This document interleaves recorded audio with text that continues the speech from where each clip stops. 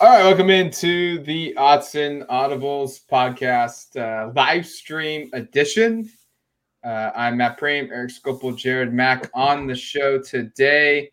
Welcome to your Friday. If you're new on the live stream, thank you for watching. Hit that like button; it's always great. If you're listening on the podcast and you want to watch this show, just go to YouTube, Oregon Ducks on 24/7 Sports, and you will find us there. Portal Talk, because today is like the last day players can be added into the portal. The 18th of January was the last day that a player could actually go to the school and say, please put my name in there.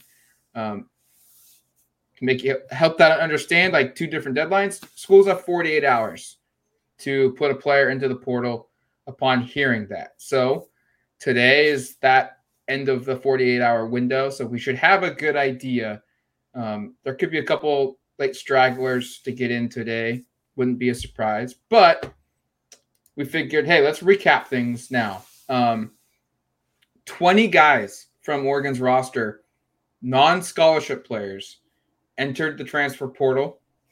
9 of those non-scholarship came on defense. Players? You mean scholarship players, right? Scholarship players, yeah, sorry. Yeah. Walk-on. There were a couple walk-ons that did not include them. They didn't play much this season, if at all.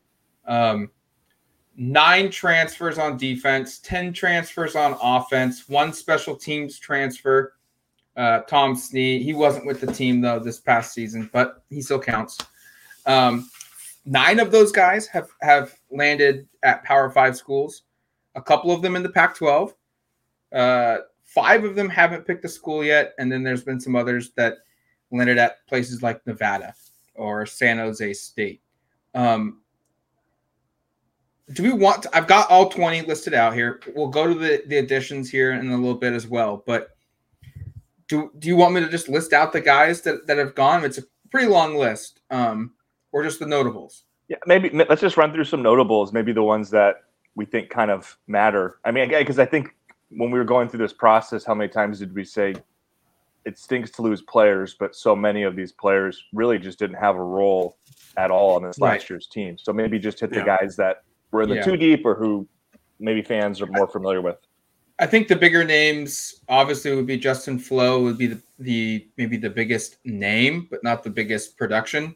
Wide receiver Dante Thornton is maybe the biggest production, probably the second biggest name on this list here. And then we saw some guys like Byron Cardwell, Seven McGee, quarterback Jay Butterfield, edge player Braden Swinson, who had a really good 2021 season, but didn't really do anything in 2022. Maliki Matavao, a tight end, is gone.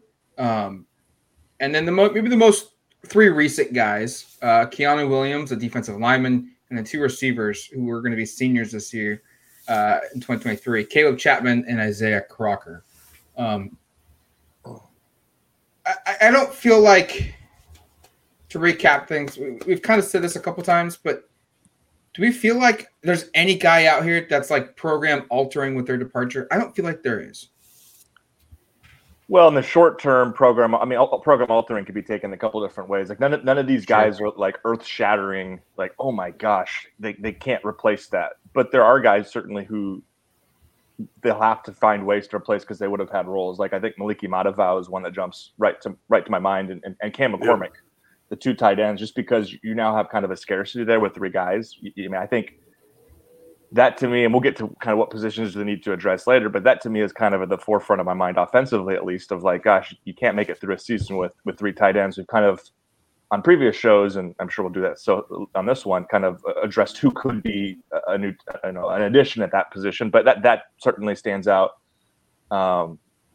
You just kind of just running through the names. I mean, Dante Thornton, certainly a really gifted athlete. I think to me, from a talent perspective of kind of where the upside was, that might be the one that hurts the most. Now, I think Oregon has done a really good job to go out and address that with Trayshawn Holden and obviously with the prep additions. But I think I've always been high on Thornton's natural physical abilities. Yeah. We saw that kind of up and down throughout his career. Obviously, the Utah game being the most notable, where I think he had like 150 yards receiving or 140 or whatever it was.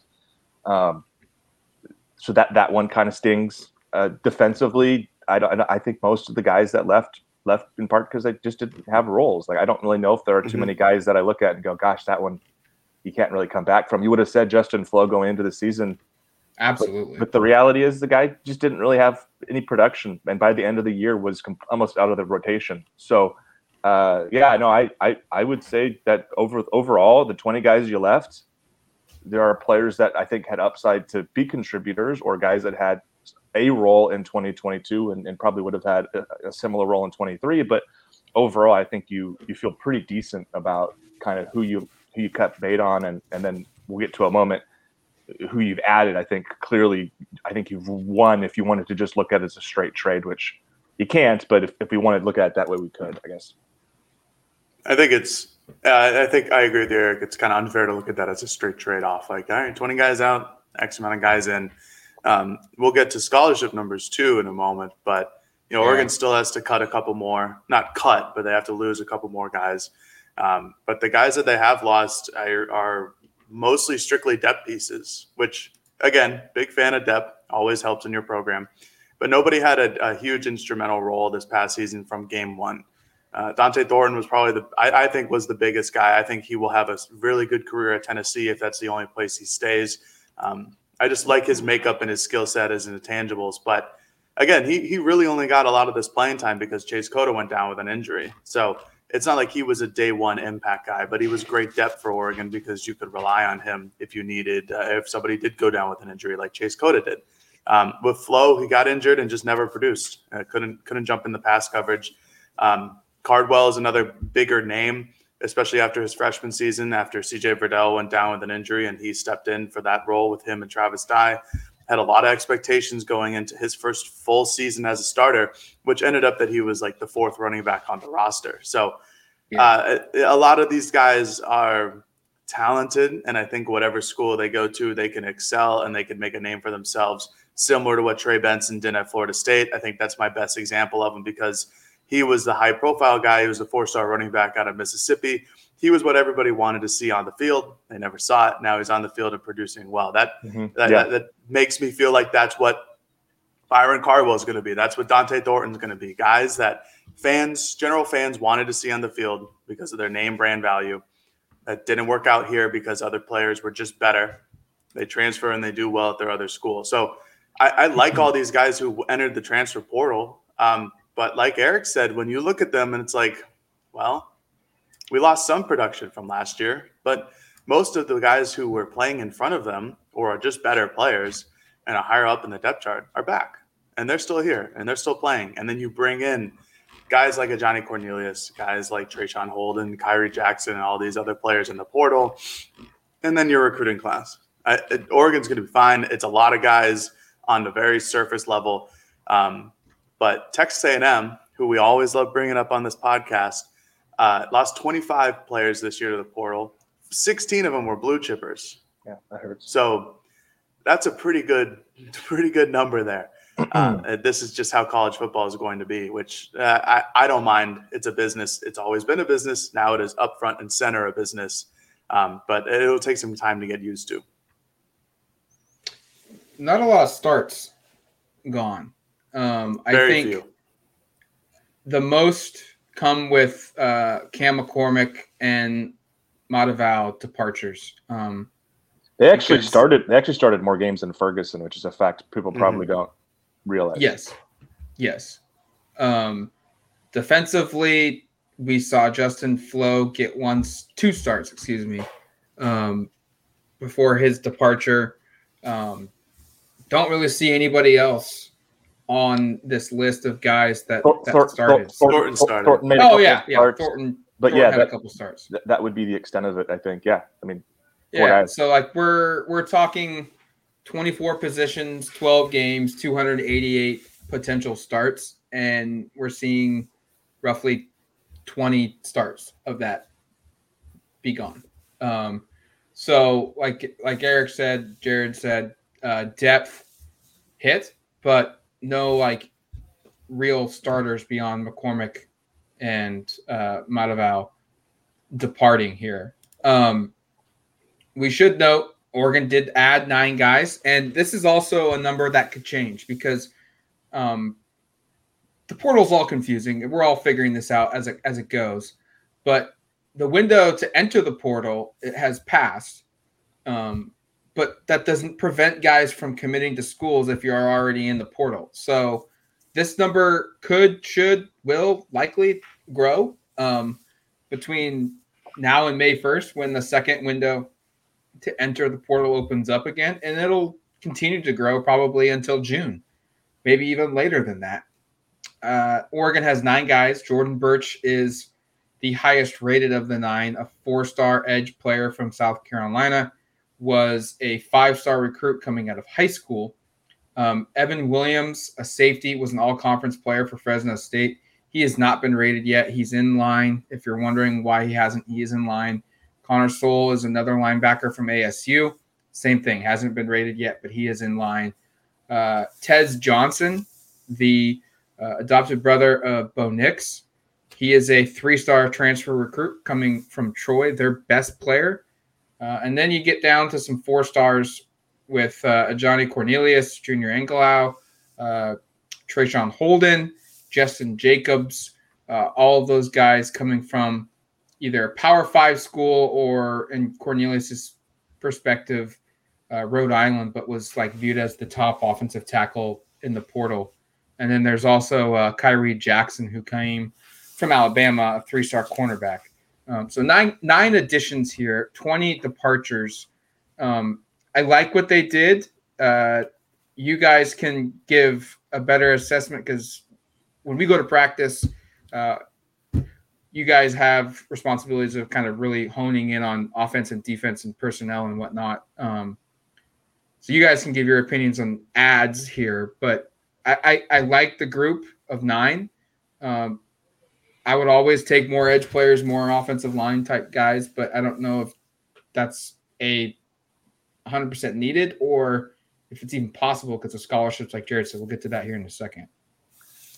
Well, I hate to say this. I think a lot of things are possible in terms of additions still. And because okay, Matt laid out for us. Is it 90 right now or 91? What's the scholarship count? What are they over?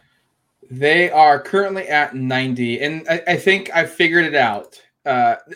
Off record here, or behind the camera. We've been debating. Our numbers are a little bit different with James Crepey, other Oregonian. Luke Basso is the one I'm like. I don't list as a scholarship player. I didn't realize he was a scholarship player either. Yeah, I'm as big of a special teams guy as you get. And I think that's the one. Player? I don't think he is. No way, right? Jared, he was in our walk-on draft. Someone took him in our walk. James is cramming the numbers here. James, I know you're listening because you listen to everything. So we're at 90. Okay. I've got Oregon at 90 guys. 14 of those are seniors. 28 of them are juniors. 7 of them are sophomores, and 41 will either be true freshmen or redshirt freshmen.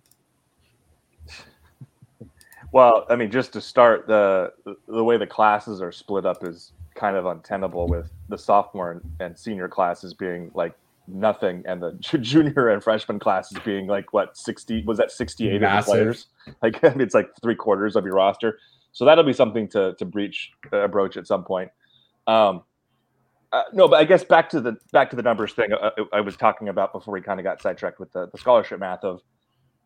You mentioned adding edge players. I think Oregon can continue to add players. I don't think there's really any question. Now, for every player you add, of course, you have to lose more. And I think it's pretty easy. And again, I don't even know how many times we want to go through this exercise, but you could look through this roster and pretty easily identify 6 to 8 more players that probably aren't going to have a role or haven't at least proven to this point in their careers that they will have a role going forward, right? Or should, or just doesn't seem like they've proven that they can yet. So, Oregon could. I think we're going to talk ads maybe in a moment. So I don't know if we want to jump into that too quickly. But you're right, like Matt. I think they could add edge players. I think they could add. There's a couple players in the chat, or at least one I've seen that mentioned that has tied to Oregon. That would also make sense. That'd be Ole Miss. I guess I'll pull it up from was it Trello? That'll be Ole Miss safety Tashim Johnson. I think that's the name to perhaps know. There's been a little bit of rumor is he's here on campus this weekend. I was going to say, yeah, there's some rumor that he's making a visit, so that would be a name to know. Like Oregon is still very much actively looking to add. I think adding an edge player could make sense, but to add an edge player, you'd certainly want to remove an edge or defensive lineman from this roster because, again, those listening to the podcast probably sounds like I'm beating a dead horse here, but they have so many scholarship players on their defensive front seven that's where like almost a third of the roster right now is comprised. So at some point, if you're going to add there, you have to lose players there, which is why adding an edge player feels weird because you've already got 30 players in your defensive line. I mean, I think I'm exaggerating at this point, like 25. D-line and edge is 25. You're not very far off, Eric. It's not far, yeah. It's 25. That's where you get into the weirdness of this. But yeah, Oregon could continue to add, and I wouldn't be stunned at all if they go and if somebody hits the portal who's a really high-end edge player who's maybe proven to have, maybe he's got 20 career sacks or whatever, and he's sitting in the portal and it's unexpected. I wouldn't be surprised at all if Oregon makes a move for it. But at this point, I think the scholarships are at where maybe if you're going to add there, you're going to undoubtedly subtract from the current group, and that's probably going to happen regardless of who you add, because I think if we do the exercise, which again I hate to do, it's kind of not a lot of fun, but you could pretty easily point to several guys on the defensive line that would make sense to leave. Yeah, but it's just how it is, and you look at these kids and. All right, Jared, let's do it. Name them all. Name them all. Sure. You want to actually go through it? I'll go through it with you. I'll put my name out there on these kids. Matt, do we actually want to do this? I don't know. Anyways, Dan and company just continue to add guys. I mean, sure. And eventually these guys are going to look at the roster and say, all right, well, I'm probably not starting over these people. And maybe it's just because of talent, or maybe it's just because Dan and company like their profile more than other guys. Like, I don't know, I kind of look at it how Jordan Riley and Casey Rogers both started last season over guys who were in the program before, like Keon Ware-Hudson. And I really like Keon Ware-Hudson as a player, but maybe someone that Dan brings in as a recruit or a transfer just fits their profile way better than what's currently on the roster. That's why there's 6 or 7 remaining players from the class of 2021, Oregon's all-time highest-rated class in history. There are 6 or 7 players remaining from. That's why there's only a handful of sophomores on this program. That's what's going on. I mean, it's not as steep as what Colorado's doing and bringing in 40+ players to the program and just kicking half the roster off the team, but it's getting there. It's in the 30s now for Oregon. 36. 36, yeah. 37? 37. 36 or 37. It's getting there. But this is what is happening. I mean, this what Dan runs is now completely different to what Mario Cristobal ran.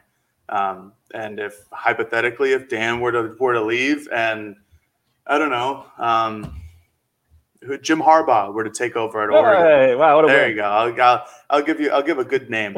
The roster would look completely different with Jim Harbaugh than it would with Dan Lanning or Mario Cristobal. So this is just what's going to happen. And I mean, we can name names if you want, but there are plenty of guys on the defensive front that you could anticipate getting into the transfer portal eventually. However, must I remind you that this does not need to get down to 85. The scholarships do not need to get down to 85 until fall camp begins. So Oregon could go into spring football, theoretically, with 117 guys on scholarship. They just need 32 of them to leave by the end of spring football. So I kind of anticipate that's what Oregon is going to do. And it'll create a lot of a lot of storylines, a lot of headlines from us. I'm sure all 3 of us will have one headline talking about Oregon is at 93 scholarships. What are they going to do? But I think Dan has it fine. I know that a lot of people do not really like the idea of having this many players on scholarship, especially when it's over the budget. But it's just what's happening. There's nothing you could do about it. You have to have faith in Dan to actually compute the numbers, or his staff behind the scenes. But that is what they are paid to do. So I think that they know what they're doing. I mean, I don't think we're calling anybody out when we say guys like Michaela Fisi, Trevin Ma'ai, Suavi Poti, and Keon Ware-Hudson. Like Jake Shipley. Those 4, like, you just go and look at, hey, look, Oregon added like 12 guys that could play your position or some kind of near your position group this offseason. And that's a stark call to those 4 of you need to get better because we're bringing in a bunch of dudes that play your position, and the cream's going to rise to the top here. And I'm not saying all 4 of those guys need to leave. I'm not saying all 4 of those guys will stay. But when you recruit that many guys at that position group, that's like a clear sign to those returners that, hey, like Dorless is gone after this season. Taki's gone after this season. Casey Rogers and Popo both gone too. Like, they don't need to worry about the freshmen because they're gone. But for you 4, and you probably could say Jake Shipley in this group as well, there's a large group of guys that play your position that are coming into the program. And if you want to play here, you need to get a lot better. Because they don't add as many guys as they did if they felt like the upperclassmen are here and are going to be dudes. Like, they don't add that many guys. They add some for sure, but they don't add like 16 guys at D line or edge. Yeah, no, I think, I don't know. Keon, I might separate slightly from that group because he was in year 2 deep last year and played quite a bit. I would too. And actually PFF, I think, had him a higher grade than a lot of the guys up there. But Shipley, I think, was out for that question in that group. And Afaese and Pody, like, they were hurt this year. You could get a situation where those guys choose to medically retire. I don't think that's totally out of the realm of possibility, just in terms of like what's the future of their career, or they hit the portal. I just don't see either of those guys having a future here, and it's kind of strange that those are 2 names I just expected you'd already have in the portal. And I hate to give up on my guy Trevin Mai, because anyone who's listened for a while knows I'm leading the bandwagon there. But I just don't know what the role is going forward. He was your backup to Brandon Dorless. Maybe he can maintain that this year. We'll see, but I just don't know if the production's been quite there yet. And then Shipley is a guy who played a lot in the bowl game and actually had some kind of nice moments, but I also think in terms of just the body type and the athleticism maybe is kind of lacking, but we'll see. Maybe we'll be wrong on that, but that group there makes a lot of sense. If you want to go into some of this more, we could talk about, I see another name here from Trello, which is Avante Dickerson in the secondary. That one would make sense in terms of this is a guy who literally wasn't dressing on Saturdays for home games, didn't travel to any of the road games, like just basically didn't have a role on Saturdays. So I'm surprised, frankly, he hasn't hit the portal.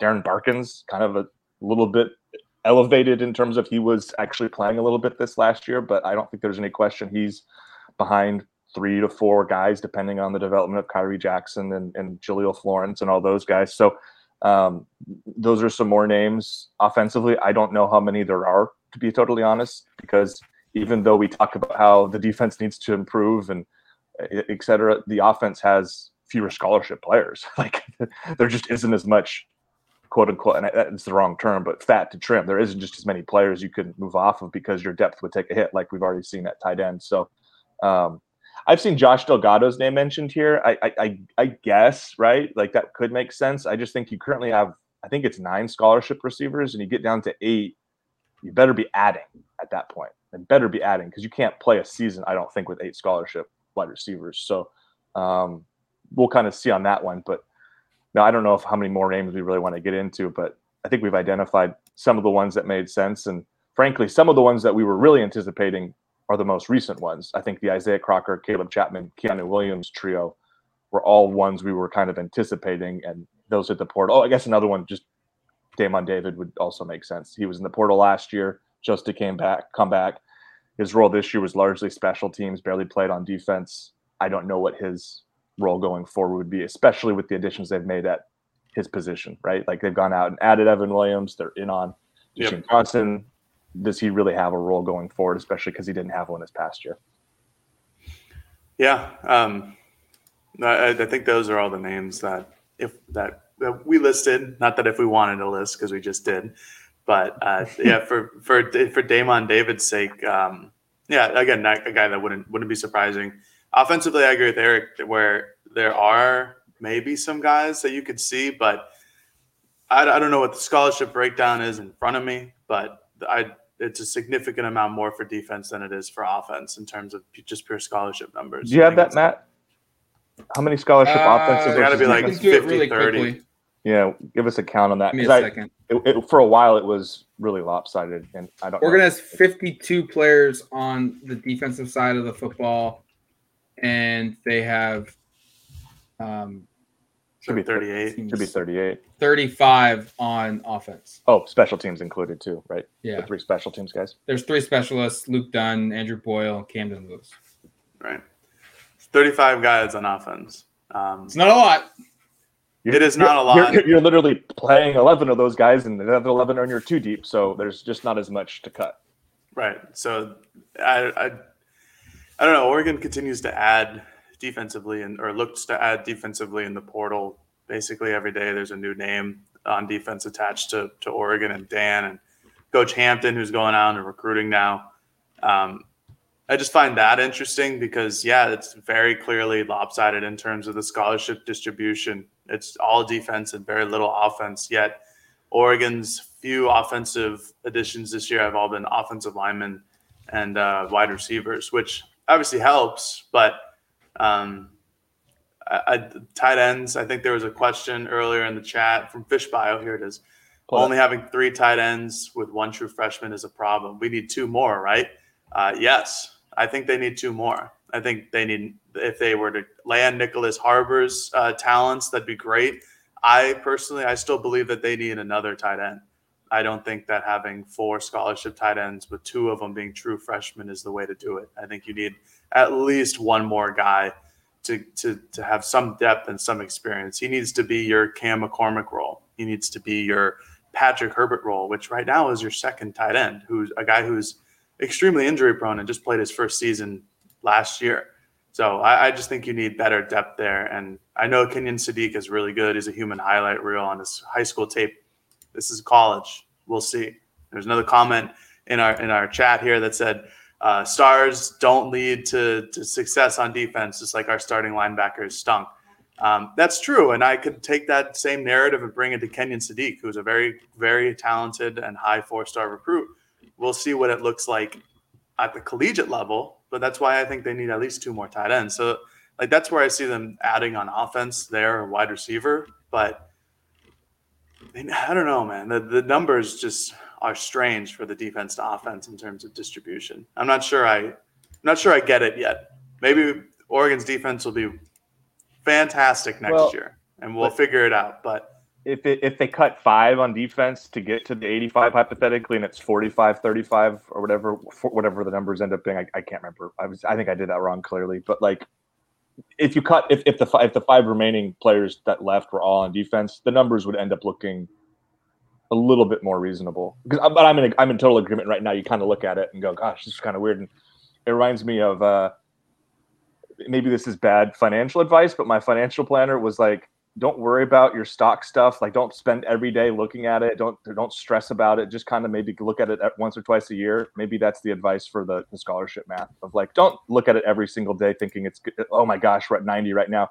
Look at it when it matters. Look at it, it's not that the numbers don't matter, but the people in charge of this are going to get this figured out. So those sweating the numbers, maybe don't sweat the numbers.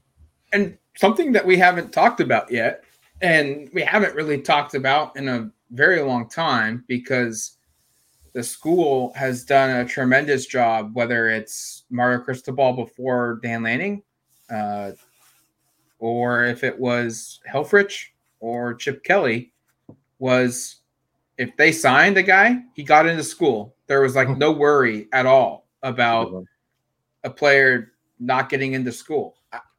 Not heard anything, and this is where it's unfair to throw this out there, but maybe there's 1 or 2 guys that they're saying, hey, we took his commitment. He looked good in September to get into school, and he didn't take care of his academics.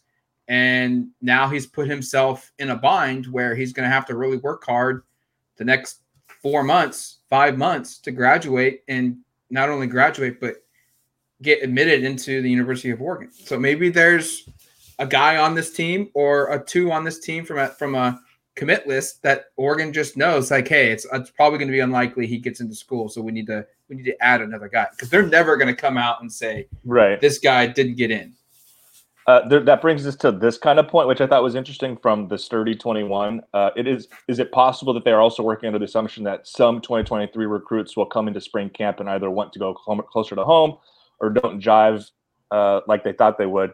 We're not saying that could happen, but that's another way for scholarship. It has happened at Oregon. Yeah, who was that running back from like North Carolina? Jamal Elliott. And then there was the same cycle, I think, or maybe it was the year. Yeah, I think it was. Defensive lineman from Tennessee. I was just going to name him Rutger Reitmeyer, who was my first. I did a long feature story with him about how great his time in Oregon was going to be, and he transferred. Lasted all of 10 days. I don't even know if I think there was a break in spring, I think, and he wasn't there when we got back. So it's like, all right, well, that didn't go well. And again, we're not reporting that there's any sign of like, oh yeah, we're hearing that so and so is really kind of questioning their decision, but that is also part of the human element, and that's right. And identifying that of, shoot, who knows? Maybe the way they get to, they get down a scholarship or two is there's a guy who just doesn't pan out from this cycle, whether it be academics, whether it be something off the field, whether it be they get here and they're not comfortable staying here, etc. So there are other ways to kind of, I don't want to say creatively get there because those wouldn't be intentional, but there are other ways for the numbers to kind of work themselves out. It's tough to rely on those, though. Oh, it really is. Yeah, you're not relying on those. I'm just saying you're opening. That's a possibility of if you go into spring at, let's say, 88. Let's say they two more players go or whatever today, hypothetically. Maybe you get to the end of spring. 100%. Oh shoot! Now we're actually only at 86. That's easier to manage. Yeah, I was just going off the question where it's asked if it's possible they are also working under the assumption that you can't do that. You can't work under the assumption that someone's just not going to like it here. They might. I mean, it's going to be in the spring, so it'll be nice and sunny. They won't get to see December yet, but you can't operate under the assumption that some guy's just going to jump ship. And if you are, I think it would behoove somebody more who's already transferred into Oregon to just jump right back in the transfer portal. Because if I were Oregon, I'd rather have a guy who has 4 to 5 years of eligibility left than someone who has 2 to 3, even depending on talent, obviously. But 4 to 5, greater than 2 to 3. So if you were operating under that assumption, it would be better even if it were a transfer portal to jump ship after a week after they're not liking living in Oregon or not liking the team, whatever. That's it. It's just hard to operate under that assumption, even though it has happened to Oregon in the past. I was just going to bring something up, and then it slipped my mind. Shoot. This is great. This is great podcasting, by the way. It's great. It's also great in conversations when this happens, when you're like, oh, yeah, I had a thought. Now I don't have the thought. So regardless of if it's being recorded on a podcast or not, it's not fun to forget what you're thinking. Guys that are enrolled at Oregon, we know it's like 30. We haven't confirmed all 30, but I do think every single transfer is here. That would be 9. We've confirmed 14 high school enrollees. So that would be 23. So we're working on trying to figure out who the other 7 guys are that are on campus right now for Oregon. And part of this is transfer era portal playing. But Eric, you mentioned this to me like a couple of days ago. Like, holy crap, 30 is a lot. Even 23. Like 100% confirmed is a lot. I mean, that would be 7 years ago, almost your entire recruiting class getting on campus early. That is a large number, and it gets guys into the program and the weight room program, which they've started now, their off-season preparations sooner, which it's going to make spring practice for all 3 of us, and I know in particular Eric, he's just going to go crazy with all the new numbers, all the new players. The new roster is going to look totally different. My favorite time of year. It'll be fun sitting out there with the guys, familiarize myself with all the faces so I can take attendance every day. No, and you're right. And if it is 30, we'll add 7 to the freshman class. Now you've got 21 out of 28 that are enrolled or something like that's because Dan said 15 was the spring number or about. They get to 21. That's crazy because I think 14 is a school record in terms of most early enrollees for spring football, as far as I can recall. I don't think there were many before I started doing this about 5 years ago, and certainly in the 5 years I've done it, I think there have been a couple of years where it's been 6 to 8, but 14 is a lot. And I think that is going to be one of the trends you see here maybe is seeing players enroll earlier. Not that that's a new trend, but I mean, the rate to which, and maybe it's a one-off year, but the rate of which Oregon has, moved from players being signees to being enrollees is much quicker and much greater in terms of just the pure size and quantity of it than we've ever seen before. And I think it's going to pay pretty large dividends. Now, one thing I was thinking about last night, I don't think Oregon had a single true freshman start a game this past year. I just closed that tab of all the stats. I don't think so. Starts. I don't think so. I'm pretty sure that's true because I was kind of in charge of the true freshman deal. Yep. That's a really interesting kind of storyline to follow with Dan here. I know it's 1 year sample size, it's one class, so it's really not even enough data to really draw any conclusions. But I'll be curious to see after 2023, is that going to be a trend where we go, oh, Dan recruits these guys, they're really highly rated. He says over and over again, if they're good enough, they're old enough. But does he feel comfortable actually giving him starting roles, right? Like that's going to be something that's interesting. And when you have so many guys enrolled for spring, right? I mean, it at least paves the way for them to have enough time to develop into that sort of situation. But I just thought that was interesting last night. I was kind of thinking about it. Gosh, the last time anyone started as a true freshman, you'd have to go back to Mario's final season. And I was trying to think of even who that was who started some games back in. Was it Troy? In 21. Yeah, it would have been the Troy Dante Thornton combo in the bowl game. Both started. Jackson Powers Johnson started on defense in the bowl game. So I guess you wouldn't have. Oh, yeah. It was a weird time. But anyway, just a thing to kind of monitor. It was we're talking true freshmen. I had thought of that last night because somebody had asked me on social media, like if Oregon does land Nichols Harbor, maybe we can go into this conversation of like, does he start day one? And I kind of thought, no, I don't think so. No. I think Terrence Ferguson is your starter this year. And in general, starting true freshman doesn't happen very often. And that got me kind of down the thought process of who started last season? Nobody started all last year. So maybe this is a thing to track in 23 with landing of does this guy ever start true freshman? Is that something he does? I mean, it might be depending on what the depth is at a certain position group. Just I don't know which true freshman would have started last season, to be honest with you. Right. Maybe Connerly just because he got the most amount of time, but that entire offensive line came back from a season ago. So I don't know. A lot of it's situational, and as I said, there's such little data. But I mean, like it's going to be something to follow with Dan of like, hey, who's going to be the first guy to start as a true freshman? I don't know. Eric, it's not only just. Uh-oh. There goes Matt again. Okay, I wasn't sure if that was just my screen where he was froze.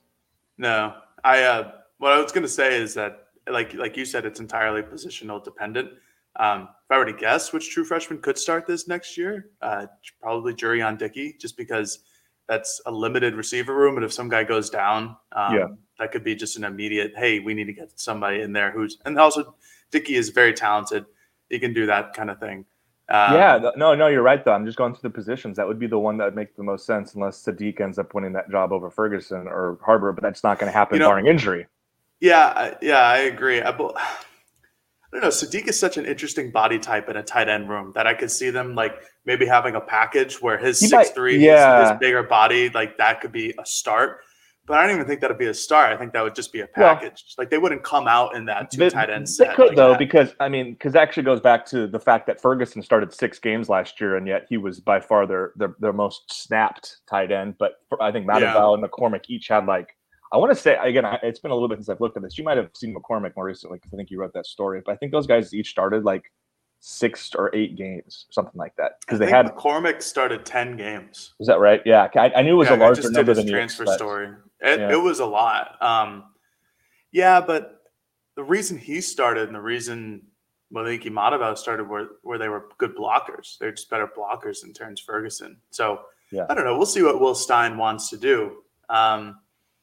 Should Should we take a break? Let's take a break. And Matt is, I believe, coming back right now. So Matt can lead us in after the break. Okay.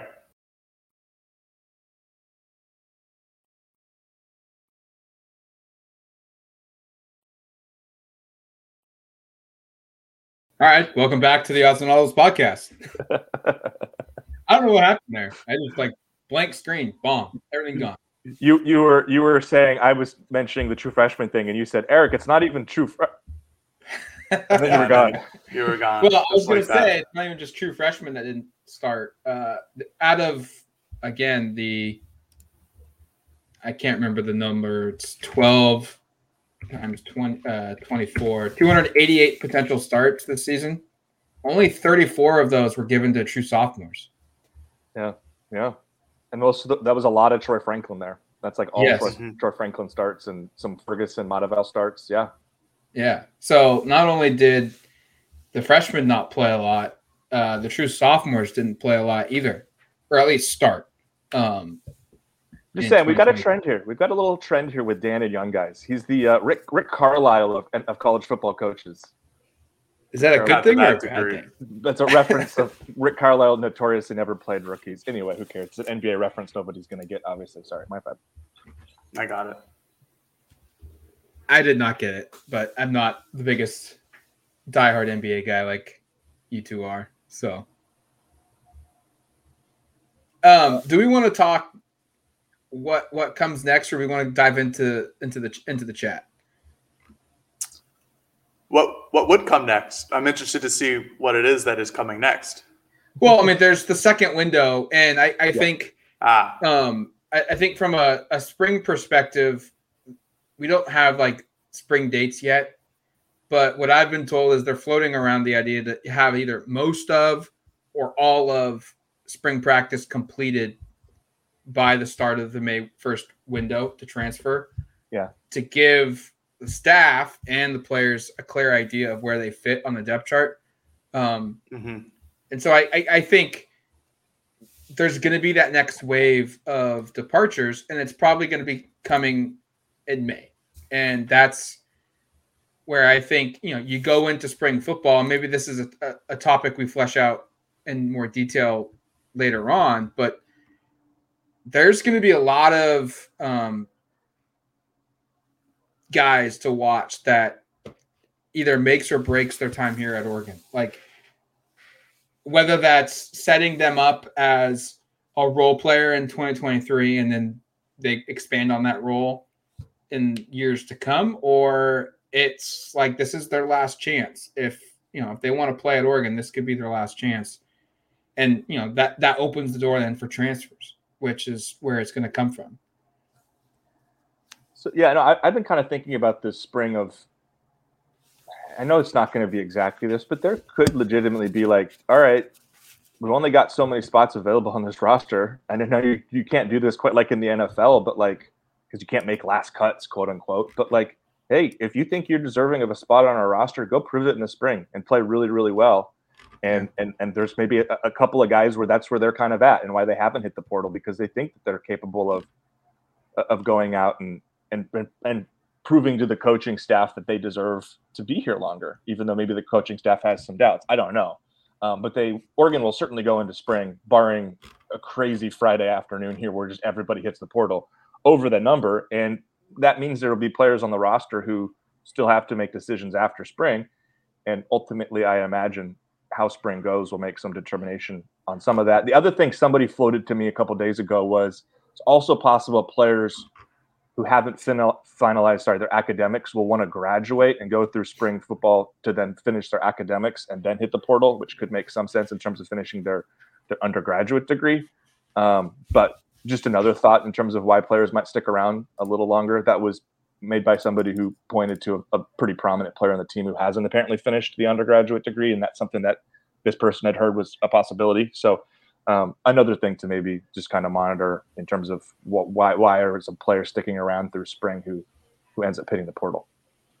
Yeah, and this is what I was referencing earlier, where I talked about Oregon going into spring camp with 117 scholarships.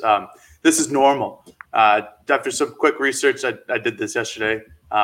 Georgia, I think, went into spring camp last year with 93 players on their scholarship roster. So this is just what happens. It's going to be natural attrition. It's going to be kind of like what Eric mentioned in the NFL, where they have last cuts, where you get into competition with guys, and when it's clear that this player is not as good as this player, then the player who isn't as good usually hits the transfer portal. That's interesting, Eric, about the scholarship, or not the scholarship, but the finishing of graduating and finishing the degree. I'm sure that has a lot to do with it too. I know that a lot of these guys take classes in the summer to stay in Eugene and work out in Eugene with the correct facilities. So they take a lot of summer classes as well. I don't know how that graduation process would impact Oregon's scholarship distribution, but maybe that'll have something to do with it too. But then again, the transfer portal window is closed at a certain date.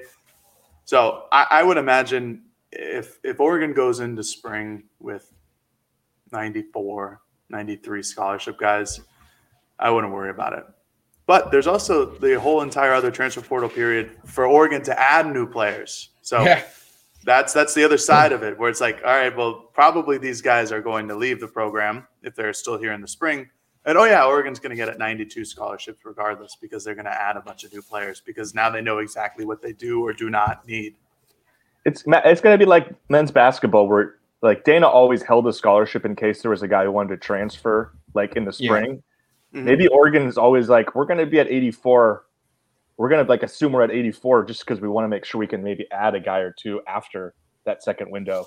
I don't know. There's so many pieces that are moving here where you're trying to figure out kind of how all this comes together. And even though we've been covering this for a long time, this is all brand new to us in terms of the way all this is going to play out. I mean, these rules this year are literally in their first.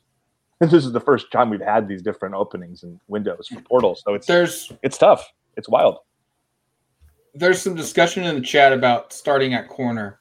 Yeah. And there's too many people to throw in here. It's not really one question, but I think we should discuss this because we've seen Kyrie Jackson and Jaleel Florence. We've seen Jaleel Florence and Tricos Bridges. Dante Manning got a lot of starts this past season. Or played a lot this past season for Oregon. And we'll go way more in depth on this as spring gets closer. But I think this is one of the position groups where there is a lot on the line, even for the returners, because who starts? Gonzo's gone. Bridges was solid to good in some moments and was pretty poor in others. Manning was the same way. But I don't think you can definitively say like anyone should be the guy at the position. And so there's going to be a lot of – I think this is what makes spring so fascinating for people like us and the diehard fan is that there's going to be like legit position battles. Like they won't decide who wins, but this is where it starts. And this is one of those position groups where there's going to be a lot of movement, a lot of trial, and a lot of competition to see who elevates. Yeah, I think assuming Quez is playing corner, which I guess is an assumption in of itself because it's possible he moves to safety, but the fact they've hit safety so hard this offseason, or it looks like they're trying to, makes me believe maybe they just feel like they're comfortable with him there. I think Quez is just one of your starting corners. Now, is he your top corner? I don't know. He hasn't proven it yet, right? Like Gonzalez was clearly your number one guy this past season. It wasn't even close. And I thought Quez played really well down the stretch for the most part. Maybe had a couple of errors here or there, but I thought played pretty darn good. So I feel comfortable penciling him into a starting lineup. The other one, I agree. Like there's three names like off the top of my head that make a lot of sense. Kyrie Jackson transfers from Alabama. He has some starting experience in the SEC, physically gifted. Makes a lot of sense that he would be somebody who could push to start.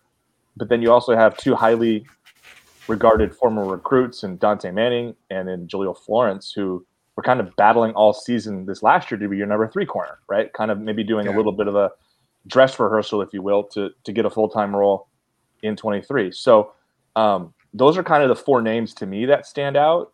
I don't know if there's anyone else that like maybe a Jaleel Tucker, same class as Jaleel Florence. Tucker didn't play at all this last year. Maybe he has a really strong offseason. This is a really highly rated recruit as well and develops. Like that could happen. But I really think your two starters are coming from the group I mentioned before. And I guess, I don't know, I'd probably lean Jackson or Manning, just based upon experience levels at this point. Manning was the most highly regarded as a prep recruit, as a former 5-star, just hasn't quite figured it out yet. So those would be the names to me at corner that stand out. And I guess if I'm doing it all in pencil, I'd probably go Quez and Dante Manning, which makes me think I'm in a time machine to last year when we were talking about those guys as being these breakout players in the secondary. And yet Dante didn't end up winning the job, and I would say had kind of an underwhelming season based upon expectations we had in spring that he was going to take a big leap. Yeah, I don't know. I think this is, at least right now, we haven't seen anything, so we won't have any idea of what it really looks like until spring practice starts. I think it's Bridges and Jackson, and I think that Florence and Manning battle for that number 3 spot. I think Jackson is the most experienced one of everybody but Bridges. I think Bridges, if he stays at cornerback, is clearly fine by Oregon standards to be a cornerback. He starts, and then Jackson is just an elite athlete who played well in his limited snaps at Alabama. I think that type of athlete doesn't come around here often. That type of cornerback who has that size and skill, and then also understands how to be a cornerback. I think that's a huge asset for Oregon. I think that's the problem with Manning and Florence during their limited snaps, is that cornerback is an extremely hard position to learn. I think that's why Trikweze Bridges in his first year from moving to safety to cornerback got exposed a lot, is that he just has to learn the position through experience. Manning, I'll start saying it again this spring. I think I could see him make a jump. I just don't want to give up on a player like that who has that great of size and just pure athleticism. He has all the intangibles. Right? He has every intangible you'd ever want for a quarterback. He's tall-ish. He's got really long arms. He's got quick speed, quick feet. It just comes down to functionality, and it comes down to learning the position. And it comes down to technique. And eventually, if those things all click, he could be good. We haven't seen any of them click yet. But I will not sell my Dante Manning stock. I will keep it. I think he could be a big challenger to Kyrie Jackson, but for now, I think in my brain, I think it's very clearly Trikweze Bridges and Kyrie Jackson as the starting corners. What do we make of the fact that Tysheem Johnson and the interest that Oregon has? Because I think that tells us they're still not comfortable yet with what they have at cornerback. Safety? Yeah, he's a nickel safety at Ole Miss. Oh, that's right. I'm getting the other guy that entered the portal confused. But Jaheim even then, Singletary? at safety, yeah. Even then, though, the question still stands. Like, why would they? Yeah. Why would they go after Tysheem Johnson? I understand he's going to be a sophomore and he's got plenty of years left of experience, but yeah, like you've got Steve Stevens, Brian Addison, Jamal Hill, all back. Evan Williams is joining the fold. Yeah. And yet you go after this guy. That tells me like they're not comfortable yet with the depth or the talent that they have at the position. Or maybe this guy's just widely better than everyone on the roster. You have to go after him. What I think is that he's a pure nickel safety. That's basically all he's played during his college experience at Ole Miss. Mm-hmm. And he's really productive too. He had 78 tackles this past season, 8 tackles for loss. I think he 3 or 4 passes defended. Grades very well on PFF. Grades very well with the eye test when you watch games with him playing in it. All those safeties that you listed, Matt, are all free safeties. Those guys don't really have a lot of experience playing nickel except for Jamal Hill, who rarely played it this past season, even though going into the year, Coach Joe Lorig said that he's a nickels coach for Oregon.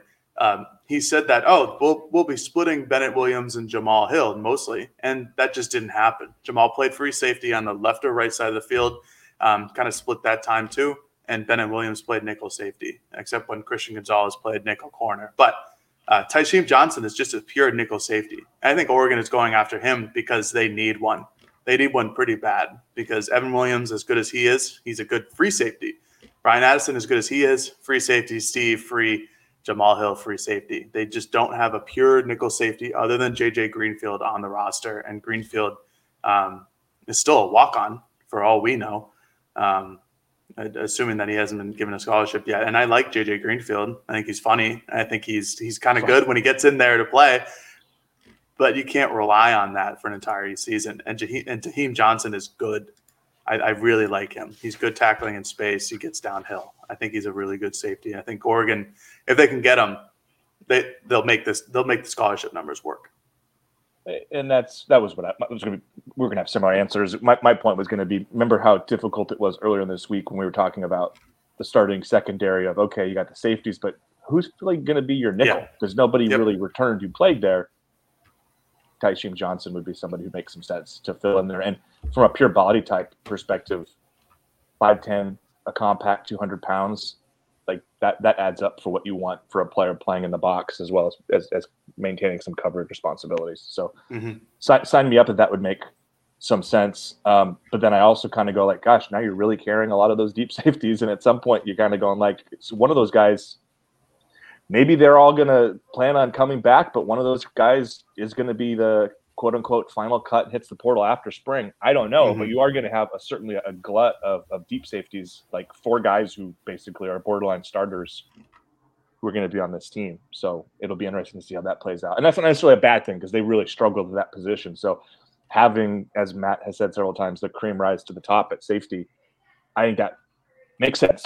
If there's a position to bring in a couple extra guys and let them battle it out and maybe have some turnover after the spring, that would be one that would add up for me. Do we feel like the safety room's improved from what it was last year? Yeah, I guess. Well, at this point, it's the same as it was last year. I feel like it's the same. Yeah, I was going to say, like, is Evan – we don't know Evan's better than Bennett. That's the only real change. Yeah. Well, yeah, and they bring in Turner and DeCambra, so I guess I like that. Those aren't contributors probably, though, more than likely. No, but I guess I like that there's more than just, like, one true freshman on the roster that's a safety. There's now 2, so it's double it. But, yeah, well, until we see how good or not good Evan Williams is at the Power 5 level, I guess it's up in the air. This question is interesting. Are there question marks on Drew Mehringer with all these tight end losses? I don't think there's questions on Drew Mehringer because both the guys that departed, well, I guess there's 3. Terrell Tillman, I don't really count him as a tight end. He moved out of you have to, though. I mean, he was a scholarship tight end, so you got it. But I understand your point. He didn't play. Like, he didn't play, but he also probably didn't play tight end if Spencer Webb didn't pass away this past season. But his departure would have happened probably anyways.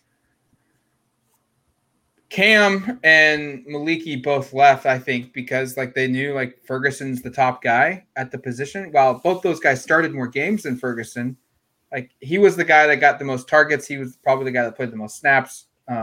He was the focal point, and he's coming back. And when you have 3 guys that are capable of starting at a Power 5 or a Division I school, it's hard to keep all 3. Like unless they know, like, well, you know, I've got 3 years left and this guy's got 1, you know, he's gone. So I don't think there's much to worry about with Drew Mehringer with the current departures. But had they not landed AJ Plagmino of South Medford or North Medford High School in the 2024 class, I would have started getting concerned because Riley Williams went to Miami from the 2023 class. Joey Olson from Lake Ridge, another 4-star tight end, went to USC. And if they had lost AJ to another school, you had 3 tight ends that were all elite players at that position in 2 classes and you didn't land 1. That would have been a big mistake, a big concern. But they got him. They got Sadiq as well. Now, if they get Nicholas Harbor, like I think there shouldn't be any concern about Drew Mehringer as a tight ends coach. To the departures, I just think you look at what the expectations both players had, and they were both probably not going to align with the realities of what was going to be at Oregon. And with Maliki, he wanted to be in a little bit more of a feature role, and if you're, you know, and probably and have maybe some commitment that's going to be the case for a couple of seasons, whereas Cam is looking to basically audition to prove himself to play at the next level. Yep. And my understanding is he wasn't thrilled with the number of pass targets he was getting in this offense. And if you go look at the numbers, he really wasn't targeted very much here. go to another school. Maybe that changes. Maybe in Miami, he has an opportunity to be a little bit more of a featured part in the pass game. But you look at.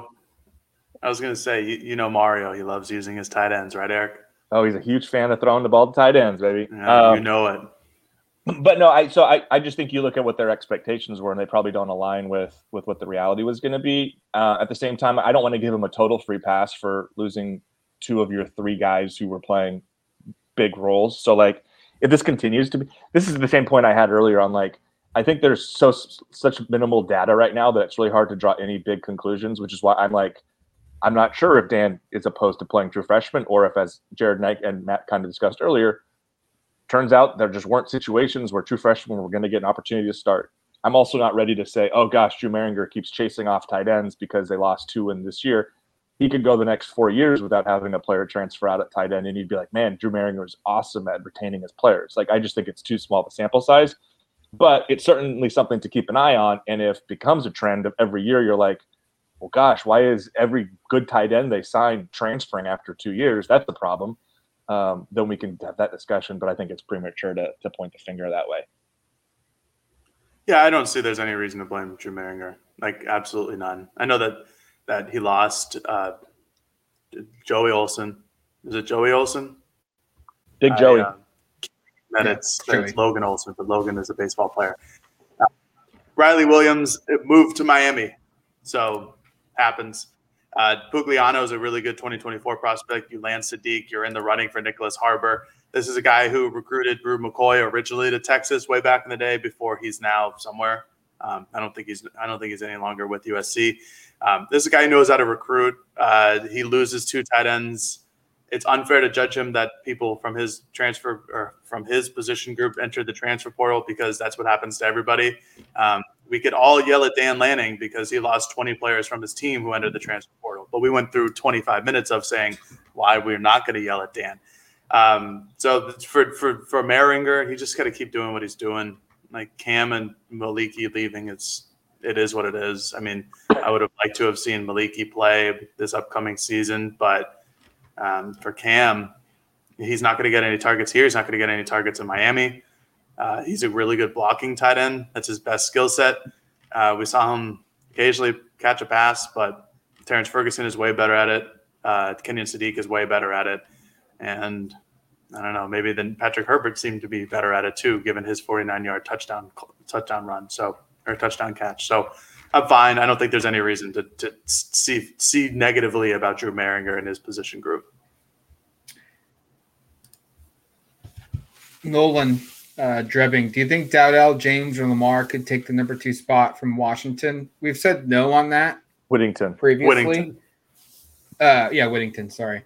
That blended my next question. I was going to turn this into, do we think Dowdell or Lamar could kind of surpass Jordan James? My first reaction is no. Well, and no. to the first question from Nolan, we actually answered this on a mailbag not too long ago, and we all pretty. Is that the one, Jared, where you called the question asker dumb or something? Is that the one where you? Whoa, no! I said that was a silly question. It was never needed to be asked again. Please. Was that where you just completely maligned our listeners and said that they had low IQs and that they should, stop? Jeez. Yeah, for everybody who's listening, please don't ever ask us a question again. That's that silly. No, but I also sarcasm, by the way, people. We're also big. Jared also never said exactly that. He said so. You did kind of question the question, right? Yeah, I mean, yeah, sure. Yeah, but no, I think Matt did a good job of reframing the question, because I think we've already established we don't expect Whittington to lose that role. If he's not the number 2, it's probably due to injury. The Jordan James one, I could be convinced that Dante Dowdell comes in and is already a large human being at 6'2", about 210 pounds, spends the offseason getting closer to 220, and is just physically developed enough to challenge for the short yardage goal line role that Jordan James had this last year. Like, I could certainly be convinced that that's an outcome that takes place. I would be surprised if Jaden Lamar wins that role. And again, we also have to recognize, I think Carlos Lachlan makes a lot of the personnel decisions, but Will Stein might also be a coach, offensive coordinator, who's I would prefer just to keep Bucky and Noah in short yardage, and you take away that role, and it's really only two players you're playing. Like there could be different philosophies for how they use running backs, but if we're assuming there's going to be a third running back who, like last season and even in previous years, remember with Cyrus Sibibilikio, who will be kind of your short yardage goal line guy, then yeah, I could be convinced Dante Dowdell could eventually overtake Jordan James, but I wouldn't bet on it. Like I think Jordan James played really well in that role, and frankly, I know Dowdell's taller. Jordan James is just as physically developed, and that lower body. Like Jordan James is a really bulky runner, and I really kind of appreciate that from a short yardage perspective. Of you don't necessarily need a tall guy. Like sometimes the lower body strength and kind of the leverage you can get is better for a player who's a little shorter and more stockier. So I could be convinced it's Dowdell. That wouldn't stun me, but I would still lean with James being more likely to be the short yardage guy if that is a role this year. Yeah, I'd be surprised if Dowdell takes over that position. I thought James did a really good job at it last year. I know that there was very short yardage situations, but towards the end of Arizona and towards the end of or during the North Carolina and the Holiday Bowl game, you saw Jordan James out in the open field, and then you're like, oh yeah, that's right, he can do that. Very talented running back, and so is Dante Dowdell. I mean, I look at everybody in that running back room, and they're all competing for the number 3 spot because Bucky Irving and Noah Whittington are those guys. And maybe Will Stein has a goal line running back. Maybe he doesn't. This is a completely new offense. We don't know what it's going to look like. Maybe he's very traditional and just QB sneaks everything that's third and short or fourth and 1, which I would really appreciate. But yeah, I'm not going to say that Jordan James can't be dethroned from this position by Dowdell or Lamar, but for now, I'm just going to – I would just keep riding with Jordan James. Stocky guy. Like I like Eric's point where it's like it's better to be kind of short and stocky and run through. That's why Noah Whittington, even though a lot of people for some strange reason don't think that Noah Whittington is any good, that's why Noah Whittington, when he throws his weight into somebody because he's short and stocky, they go flying and he just keeps running. So I like that about Jordan James. It's why my theory that Derrick Henry is a very short or a very poor short yard running back is because he cannot create enough inertia and momentum because he's so damn tall. So I like the shorter running backs and the shorter goal line scenarios. But for now, I still want Jordan James as my third down back. We'll have to see Dante Dowdell. Maybe he's just comes in. He's like Mark Ingram. He's like the Hulk and just destroys people. But we'll see. I'm excited to watch him because his tape is phenomenal. I love it. Can I ask something to the chat? What's going on with the Noah Whittington? I people get it don't all think the he's time. Good. It's crazy. No, I get it all the time. It's strange. I don't know. I don't get it either. He's good. He's like over 6 yards a carry. Yeah, I mean, he was. I don't have the stats in front of me, but there was like a 3-game stretch. It felt like that he was putting up better numbers than. Yeah, no, there was. Bucky was. It was up until like the Oregon State game, I think. Mm-hmm. Well, I got one thing here to address maybe, and then we call it a show. Matt, is that fair? Yeah. This is going to be quick because I think it's worth the question from Trello. Will Justin Jacobs be available this spring?